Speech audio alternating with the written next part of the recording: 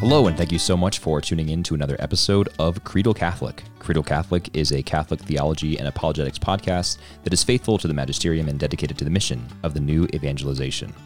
We're a part of the Vernacular Podcast Network, and if you'd like to support us or find out more about the other shows on our network, head to patreon.com/VPN or vernacularpodcast.com. Patreon.com/VPN or vernacularpodcast.com. Enjoy the show. Okay, I'm back with part 2 of my interview with Paul McCusker. This is where the interview, I don't want to say the first interview wasn't interesting, but I really enjoyed this part of the interview because we talk about doing catechesis better. We talk about some of Paul's ideas about the development of language. We talk about how he is now trying to help the Augustine Institute tell stories better and reach the Catholic family through stories because they're very engaging. So this is Paul's bread and butter because this is what he's done his entire adult life, and he's been very good at it because Adventures in Odyssey, I think, is 800 episodes strong now, and I listened to hundreds of them growing up, and it really was a critical part of my formation. So if we can bring that model into the Catholic Church, this will be really fantastic. So I'm excited about the work that the Augustine Institute is doing and excited to let Paul share that with you as well. Everything about a high church Anglican experience is so Catholic. Yeah. Even down to the wording, that it wasn't as big a leap as it might have been had I tried to go from Baptist to Catholic. Yeah, it's pretty familiar being in a Mass after being in the Episcopal Church for 10 years. And I still have prayer books from then. I sure. Prayer of Access, I still have memorized. Do you, by the way, have the St. Gregory? I do. Okay, I just got that last week, actually, which is beautiful. Is it nice? And the familiarity of it is nice. Yeah. And I will say, if I have, no, it's not a regret. I'm just sorry that so much of the Catholic liturgy is clunky. Yeah.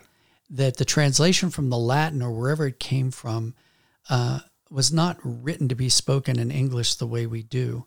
Whereas, of course, the Book of Common Prayer comes out of an age of Shakespeare. Right, exactly. You know, and it's no surprise to me. I always found it interesting that with the Reformation, Europe itself, you were dealing with the Reformation and Catholicism playing itself out through images, statues and painting, stained glass and all that.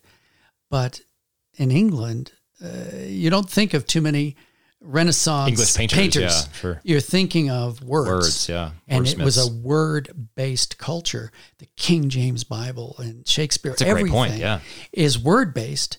And so the beauty of the Book of Common Prayer is liturgy. in its word and the phrasing. And it was written, I actually heard a lecture about the poetry of it, that the translation and the way they actually did Psalms and some of the phrasing is meant to be spoken out loud and has a beauty to it in its rhythm and cadence and everything that you just don't necessarily believe that the interpreters, you know, when they were translating some of the Catholic liturgy they were thinking.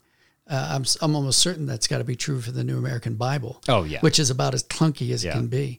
And so I could say that's a disappointment. I wish our wording was as beautiful as Cranmer and the gang got it for the Book of Common Prayer. Yeah, I have a lot of those prayers that still stick in my memory, and sometimes will just pop in my head. You know, like we do not presume to come to this thy table, O merciful Lord, trusting in our own goodness, but in thy manifold and great mercies. I mean, it's beautiful stuff. To whom all hearts are open, all desires known, and all of that is gorgeous.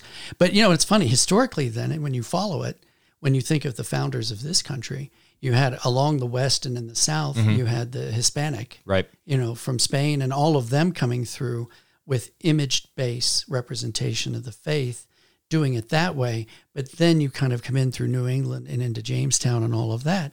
And what do you have is a word-based. That's so interesting. So it's not a surprise to me that the Bible would become the center point, even though historically it couldn't have been. And then why mainline Protestantism had its home in New York and Boston and Philadelphia and D.C. Right. Because it was an extension the northeastern seaboard. The word being written words, right? The King James Bible and everything centered around a proclamation of the word in the services. That is fascinating. Whereas ours is not the word, even though we have more scripture reading in the Mass than most Protestant churches do. But maybe not taught well, but we have it. Sure. But we have the Eucharist. Yeah. And it's not word-based as in written word, symbols on a page. Right. It is something completely different. Right. And I think people, that's where it throws them. it's like two completely different sensibilities. And some people have a hard time seeing what they can't see because they're thinking of words, and you throw an image at them or you throw a symbol at them in that respect. And it's not a surprise also that Luther and the gang, especially with the rise of the printing press, the Reformation could only happen because the printing press was invented, is the fact that Hilaire Belloc, the English Catholic author, he makes the point that the Reformation wouldn't have succeeded if it weren't for the English minds who sustained it, which is interesting. He basically makes the argument that the Continental Reformation was sort of dying out at the time when the English Reformation was really picking up steam and carried the banner the rest of the way. Mm-hmm. And then they did it through words. So yeah, it just makes me think, I wonder if that's part of it, because if England was such a word-based culture and they had the words to sustain it, maybe that makes and as sense. a form of communication. And then it's not a surprise that you would have then symbols that aren't merely symbols, the Eucharist, other things, sacraments that are reduced to like a symbol on a page, symbols, much like letters and everything else. They've reduced it back to, they couldn't accept it as something beyond a written reality. They had to turn it into something that you could, in a sense, put on a page. Or maybe not quite as severely. There's a lot of that, the complete reduction to symbols. Or they just strip it of all of its sort of corporeal realness, and they just want to write it off as a spiritual reality, right? Right.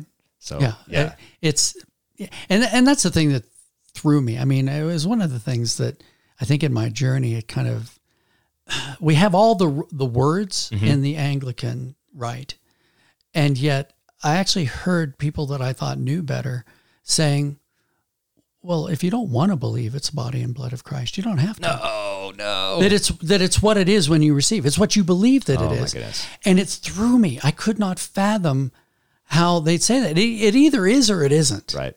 But to say, oh, it's subjective. It's completely subjective. It's based on what you want it to be when you receive it. I mean, I've got a glass of water here. Right. And no matter how much I want to believe that it's wine, it's water. Yep. You're not going to change that reality on your own. Right. 2 weeks ago, a friend of mine and I did an episode on the real presence. Mm-hmm. And one of the things we talked about is how this receptionist idea that it is what you believe it is, that the real presence of Christ is there spiritually to the receiver who believes it's there. Yeah. That in some way conditions the action of God on your action, right? Well, it's all about me. Yeah, exactly. So I'm my own Pope and I can be my own God. So Jesus is only there if I believe he's there? Yeah, if I choose. How does that make any sense? If I choose. Yeah. Well, and it's funny, it traces back. I remember one of the few writing classes I ever took in college back in the 70s. And I remember writing this piece that the teacher then decided to read aloud in class and then asked the class, okay, what do you think this means? And they all came up with things that had nothing to do with what I actually wrote. Perfect. And finally, I raised my hand and I said, okay, at what point do I get to explain that none of these actually are correct? That's not here's what I was writing. And she stopped me and she said, what you intended is not important. Right, exactly. It's what they received. This is the sort of deconstructionist approach to understanding reality. Yeah, so the complete breakdown of it is if I choose to believe it. Well, we're seeing the end result of that now, aren't we? Yeah. If I choose to believe that I'm a hedgehog, who are you to tell me that I'm not really a hedgehog? I mean, the reality has become an unreality, and it's all based on the individual. It's consumerism going crazy. Right. I mean, it's Burger King. Have it your way. Yeah. Everything, I can have it my way, sort of, but not really. Well, let's pivot once more. I want to wrap this conversation up by talking about some of these things that you mentioned are passions of yours, and I think I share these passions as well. It's why I have this podcast called Credo Catholic, where I'm trying to help Catholics think through their faith and help catechize and all of that. And I know this is a passion of yours primarily through your work with the Augustine Institute, which we haven't mentioned, but the Augustine Institute is a Denver, Colorado-based apostolate that does publications. They're also a seminary, not a religious seminary, but a lay seminary where you can go to get graduate degrees, distance and in residence. And they run formed.org, which many of our listeners may have seen in their parish bulletins. Lots of great material on there, some of it written by you. But you are you're kind of their digital content, audio content, written content guru over there. So you're writing books with them. Well, yeah, and I'll narrow it down because I'm not writing everything, but quite a bit, but it's Sure. mostly story. So after all those years of doing dramas and doing novels and doing screenplays or whatever for the evangelical Protestant community, when I was received into the church, my first question was, I wonder if I can do for the Catholic community what I've been doing for the evangelical community. And initially the answer was no. Yeah. I mean, there was always the assent from publishers and from people who were in authority, the power of story. Yes, we need to teach the truth from the church through story, but not right now. We've got other things we're doing ahead of that. Well, and we don't even know that anybody will buy it. Yeah, anyway. and the publishing scene, as I understand it, at least, sort of outsider looking in, it seems like the publishing opportunities, the publishing scene is much smaller in the Catholic world than it is in the Protestant. and that's a whole other reality. Yeah. And that's where Dr. Tim Gray and the Augustine Institute is way ahead of the curve. And I'll just say it simply. One of the biggest differences that I noticed between Catholic and Protestant was that Protestant is lifestyle based. You know that, Yep. as I do. Everything from books, a plethora of publishers, music industry, Yep. online stuff, even down to refrigerator magnets with Bible verses and cute kittens on them. I mean, Yep. there is a whole industry, and Bumper I'm not saying sticker it's magnets. and I'm not saying it's cynically. I mean, because Protestants are taught that church is not the primary focus, that you take your personal spiritual life home Right. and you play out at home and you watch things that are Christian, you feed yourself with Christian things. And so the whole subculture, the industry, the entertainment industry in the Protestant reality is completely different from the Catholic reality. The Catholic reality is event-based, to put it crudely, sacramentally, and church-based.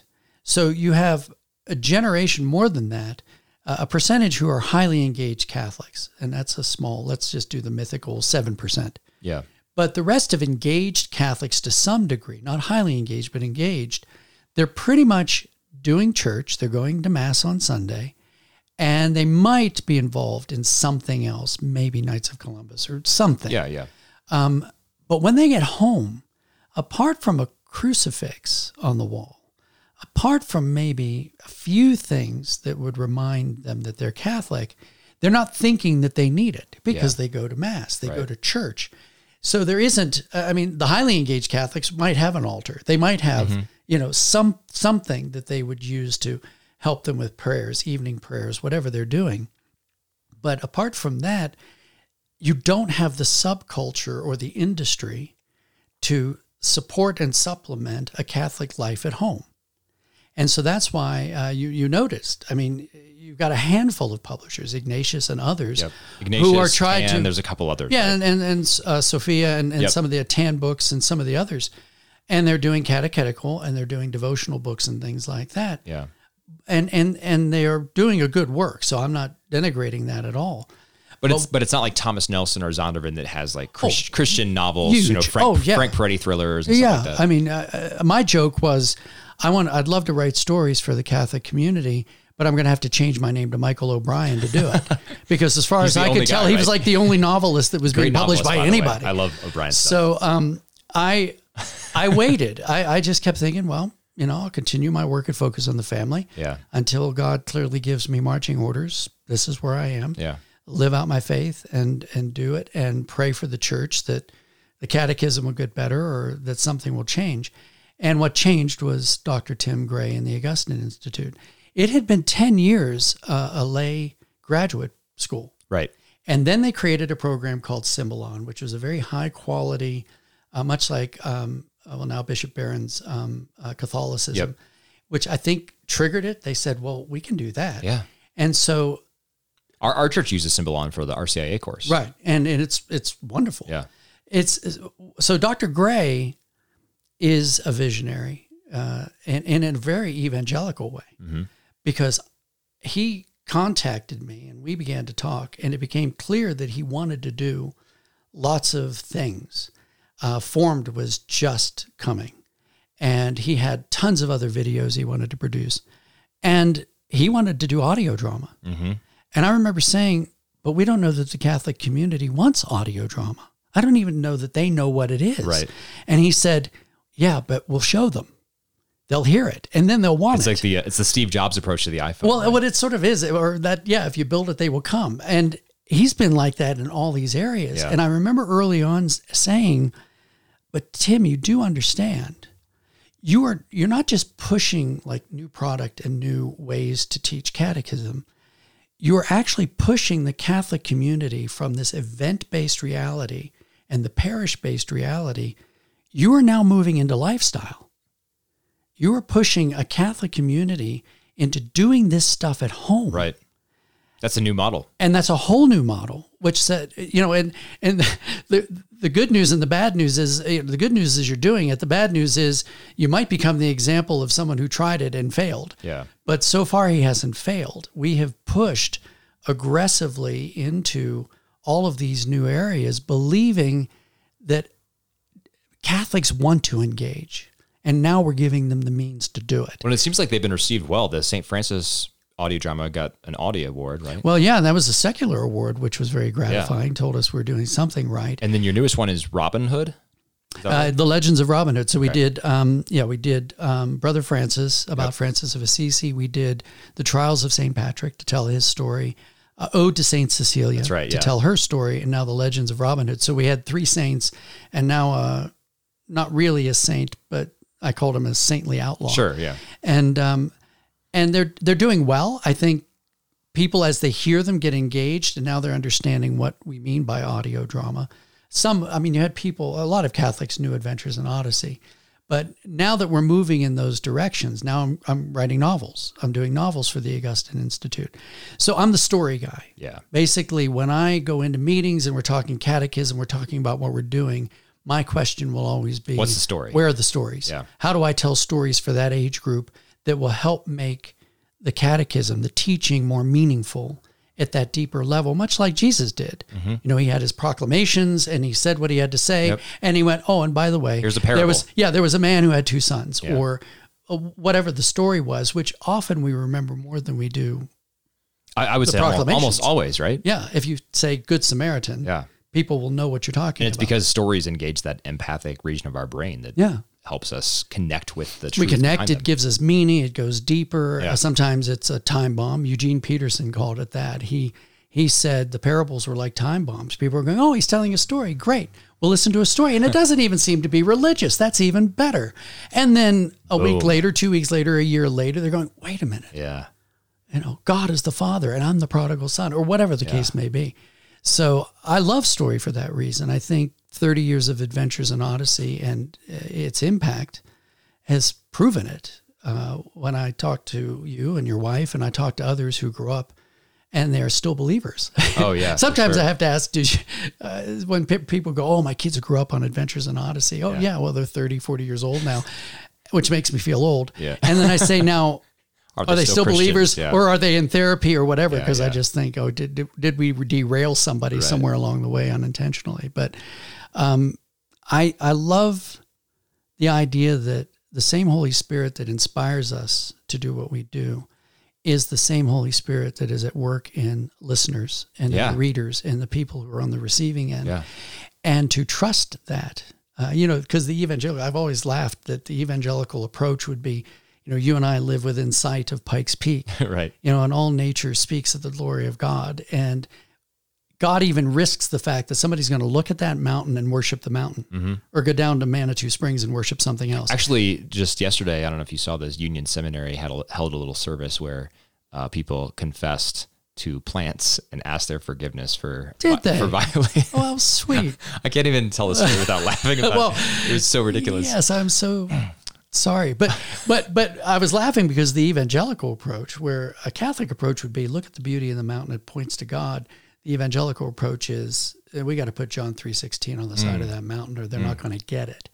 And that is that's interesting what I love because, about being Catholic. I mean, having grown up in the sort of evangelical subculture, I agree with that. That I for example listen to a lot of Christian music, contemporary Christian music, and the whole idea behind contemporary Christian music, or CCM as they say, is it's a Christianized version of something that already exists in secular society. Yeah. And so the tendency is not to say, how does the gospel permeate all of society and transform all of it? But rather, we have the gospel. How do we set up our para society over here. Yeah. And we're like the shadow cabinet in a government. We're basically a replica of something else, which was, again, an evangelistic tool. Right. So it's like, well, wait a minute. Everybody's listening to Mariah Carey. So let's do a Christian Mariah Carey. Exactly. Everybody's Rachel listening Zappa. to rap. Let's do DC Talk. Let's do, and fortunately, if you go way back into the early 70s, the Jesus movement, and a lot of that music, and you listen to it and you go, wait a minute, they just ripped that off of Simon and Garfunkel. Oh, totally. And now they're trying to be the Beatles here, and they're trying to be this. Yep. If nothing else, at least the quality went up. That whatever they were producing, they began to use really good musicians. So whatever they were producing was good, and it wasn't embarrassing. And that's one of the things about the Augustine Institute, because it's not enough to produce it. One of our mandates is to do the highest quality possible, because it's the quality that inspires. I mean, you can tell a story, and that can be inspiring unto itself. But when you're telling a story, or when you're producing a video series or audio, or whatever it may be, if you do it and do it really well, even if people reject it, see, that's always been my argument, Catholic or Protestant, was very often when people go, oh yeah, well, I made this movie and the secular culture just rejected it. And then you watch the movie and go, I don't think they rejected it because of the message. Right. They rejected it because it's a bad movie. Yeah. And we have so many dramatized sermons right now that are out there as movies. And you want to say, if you'd actually done it well, I think you might have had a different reaction. Yeah, totally. Then they're rejecting the message. And that's a different thing. So what we're trying to produce and what I'm working on would be, to the best of my ability, to create high quality stories that would stand scrutiny by somebody secular in terms of character and structure and what I'm doing, so that the messages will get through the way Jesus got messages through his stories. Yeah, I think that's really good. And when I hear you frame it that way, sort of rejecting the message versus rejecting the medium or the quality, I think it's a lot harder to reject a message because messages are complex and multifaceted, and it takes time to work through them. Mm-hmm. And so if you have a complicated message and or a very important message like the gospel, you maximize your chance of getting people to engage with it if you tell a good story. Because if you're not telling a good story, if the Brother Francis audio drama is really bad quality, they're going to turn it off 10 minutes in and be like, I'm done with this, right? And the message isn't going to be obvious anyway, because it may sound strange for me to say after 30 years of working with Adventures in Odyssey, which was essentially a teaching program. But if you listen to the show and the arc of the show, you hear how we kept trying to work towards teaching without anyone feeling like they're being taught. Yeah. And I don't want to say burying it, or it's not disguising it. It's all there. We weren't hiding what it was we were trying to do. But we realized that you have to have a good story. You have to have compelling characters. You have to have quality production.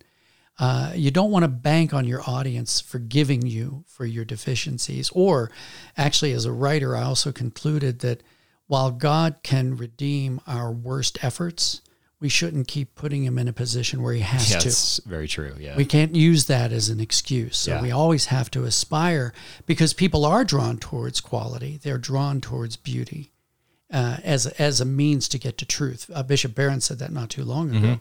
The common language we might have would be beauty in art, beauty in the craft of what we do. Right. And that will be an enticement. That'll draw people in.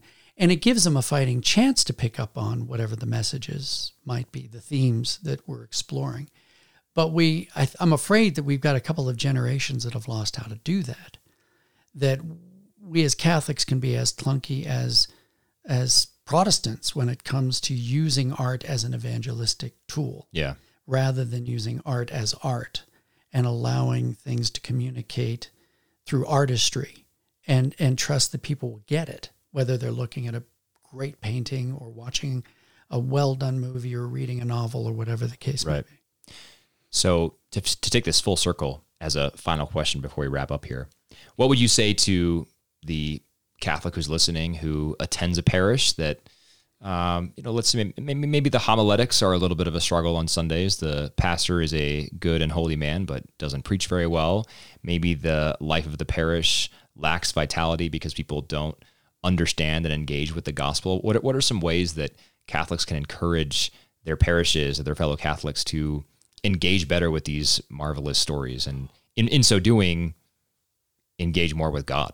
Well, I mean, when it comes to being in a parish where I had never thought of, I never thought Mass was supposed to be a purgative experience, Right. but very often it can be. It certainly can be. Especially if you have aesthetic senses, by way of the music, by way Right. of homily, all the Right, things you right. described.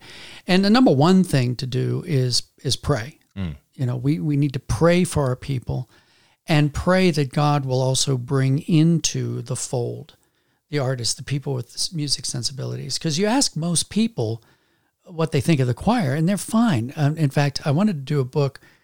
One of the things I learned about Catholic versus other types of things, and this was a study done by somebody who drew the conclusion that the problem in most Catholic churches is that, unlike many Protestant organizations and businesses, there is not really a desire for excellence.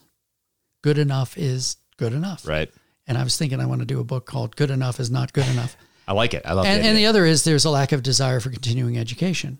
And when you think of the structure, it doesn't allow for it. I mean, my church experience in a Baptist church was you got there at 9:15 for Sunday school. That was a given. And then you went to 11 o'clock service. They were bundled together. You Right. didn't have them detached. You didn't have your Bible study on another night. That then meant you had to work that much harder to get to it. Right. So I think if somebody's in a frustrating situation, nowadays Catholics always have the option of going to a different parish than the one nearest to them. But that's unfortunate. We don't want to become a bunch of church shoppers, yeah. And there's some danger, quite a bit of danger to that. But pray for the leadership and establish enough credibility to speak into the situation. And I say that very carefully because very often it's easy for anybody to want to go in and just complain to change things. But there's no credibility to it. I can walk into any church and just go, you really ought to do this differently. Mm-hmm. And they would rightfully look at me and go, I'm sorry, who are you? I'm sorry, you just came last Sunday, right? Anybody can come in, but when you go into a parish and the leadership knows you're involved, they know that you're thinking of its best interest, not just changing it into your image. You're in there because you care about the parish and you're participating and you're engaging at that level. Then you establish the credibility when you say to somebody, have you thought about this? What would it take to change that? Has anybody?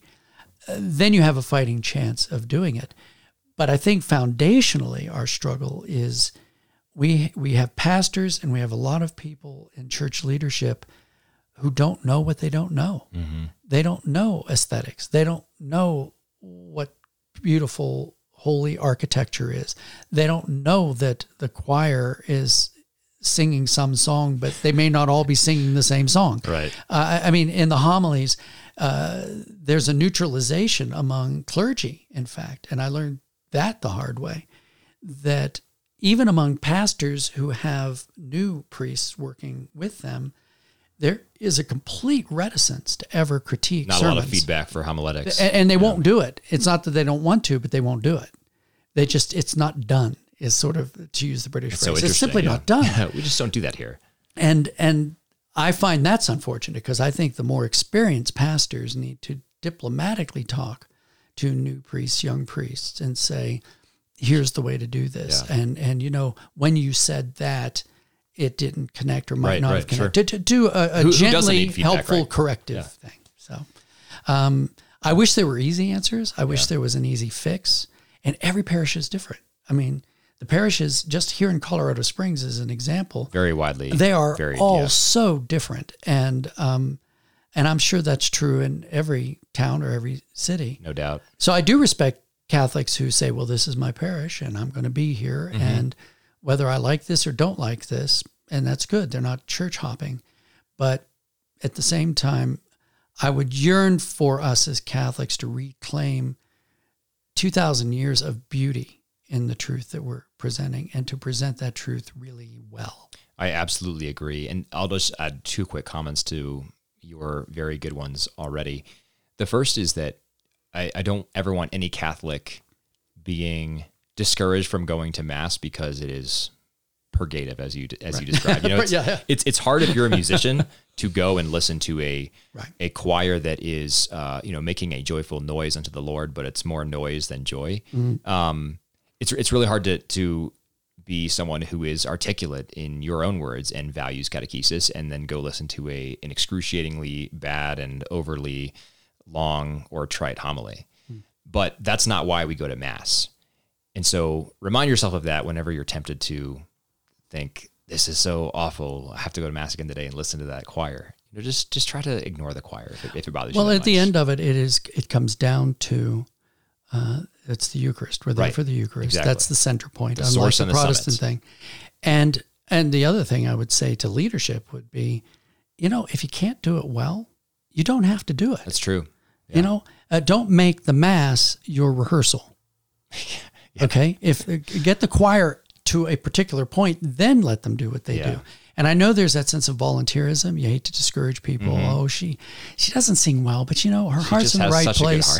It's a shame her voice just isn't anywhere near as good as her heart is. But that would be the other thing. I think pastorally, helping people discover where their gifts fit into the church is good. Yes. Right. Because we do them a disservice when we allow people who are not gifted in certain areas to persist in doing things. Yeah, I mean, why would you let a bad catechist do your catechesis? Right. Yeah. So, except in sympathy to the pastor, it's the only person who stepped forward. Well, you can't get a good catechist. And that's a great point, because the second thing I was going to say is get involved beyond going to Sunday Mass.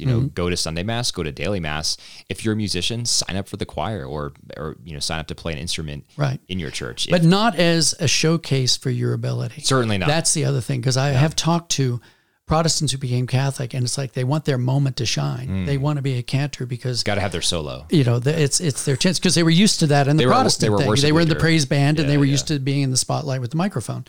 And the idea is, I'm a dramatist, and I started by creating church dramas at Grace Baptist Church, but not for the services. Right. It was never in my mind that these dramas were supposed to supplant or be an addendum, especially in the Catholic sense with the Mass. Mass is what it is. So then I have to think, okay, where else can I write drama, use those talents, if it's allowable within the church to try to do that, if it's the right time and the right place. Right. So that's the other thing. Bring your talents to bear, but do it humbly. Do it with, not that you're going to reshape the Mass into your own image, but that it's shaping us, and we figure out where we fit. And I struggled with that after I became Catholic. I remember going to confession, and I was still working at Focus on the Family, and I just had a week where I was really bristling over the fact that I was Catholic, had been Catholic for a few years, and just wanted to do something for the Catholic community more directly. And I remember going to confession. I talked to the priest, and he said, well, let me just check this. It sounds to me like you're really bristling because you're sitting on a fence, and you really want to be more outspoken, and you want to do things with your Catholicism that right now you're not able to do. And he said, now, unless I'm mishearing you, God is not giving you any marching orders. Because if he has, that's a different thing. So it sounds to me like you're not really on a fence. You're sitting on a bridge. And that you being where you are allows you to show the truth of the Catholic Church to people who wouldn't otherwise see it. So I suggest that you relax and find peace in where you are until God gives you your marching orders to go somewhere else. And I think that's a big part of our frustrations. We know the potential. We know what something could or should be. And then we get all bristly about it. And then we lose our sense of peace. And when we lose our sense of peace in our parish, when we're talking to the pastor at the parish or somebody who might be able to make changes, what they get is our anxiety. They get our demands. And they don't get a sense from us that we're coming from a place of peace and of a desire to help at the right level and at what's appropriate for the parish, if that makes any sense. That makes a lot of sense, yeah. And I think that's a great way to end. So, Paul, I want to thank you for coming by and chatting with me tonight. This was a lot of fun. Yeah, thank you. I'd love to have you back on sometime again soon. Sure. if you'd be up for that. I think it was a really interesting conversation. And as we close, where can my listeners find more of your work? Well, with the Augustine Institute, we are at augustineinstitute.org. Formed has a lot of the stuff. airtheatre.org, AIRTHEATRE, or I think we did both, ER at the Okay, end. good. Got it. So airtheatre.org might redirect to the Augustine Institute site, and that's where the audio dramas are. The kids' novels that I'm doing now are there. I'm developing, I didn't really talk about the bigger picture of this Hope Springs universe, a Colorado town called Hope Springs, that I've tried to create in the context of the Augustine Institute so I can tell stories to any age group. Oh, that's great. So I have like the preschool stories that I can tell through one thing called the Toy Closet, these 6 books for first readers called The Adventures of Nick and Sam. I'm now, as of today, the first in a series of books for 10, 11, 12-year-olds. Oh, cool. Called The Virtue Chronicles has just come out. Nice. And there's also a grown-up novel called Blue Christmas. So I've tried to create, it's like Marvel Universe, but they're all interconnected, but you can read any one of them or engage at any place. Standalone, yeah. And you're fine with it. That's great. But there'll be little things that will overlap with other things. So, It's almost like Odyssey, but a little more expansive because you can target the different age yeah, groups. because of all the different age groups. Yeah. And I've developed it. I mean, Odyssey in many ways made things up as we went along, Sure. as opportunities came up. Well, it was... Where now I'm trying to be intentional. Yeah, that makes Before we sense. started anything, I knew roughly what I could do and how I was going to interconnect things as needed. So it's a complete world as opposed to fragments. Well, and what a blessing that with this background sort of standing up and pioneering Odyssey, you can now take all of those lessons learned and do that for the church. So And it's very exciting because I feel like it's starting over again, but in a good way. It's very exciting. It's got that energy of being at the start of something that I think is important. Well, great. Well, thank you so much once again for coming by. Thank you, Zach. To our listeners, if you want to hear more, you can reach out to me, creedalcatholic@vernacularpodcast.com. If you have questions for Paul, I will pass them on to him and give him your contact information. So once again, creedalcatholic@vernacularpodcast.com, and we'll be back next week for another episode. God bless you.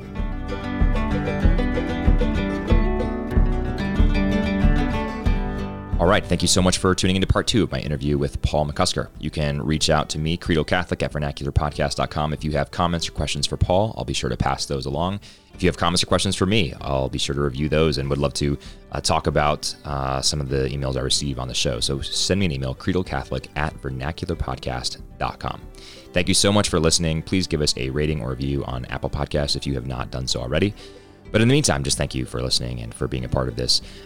We're growing, and I'm really excited about reaching more people with this content. So please continue to listen and tell your friends about this as well. Thank you so much. God bless you.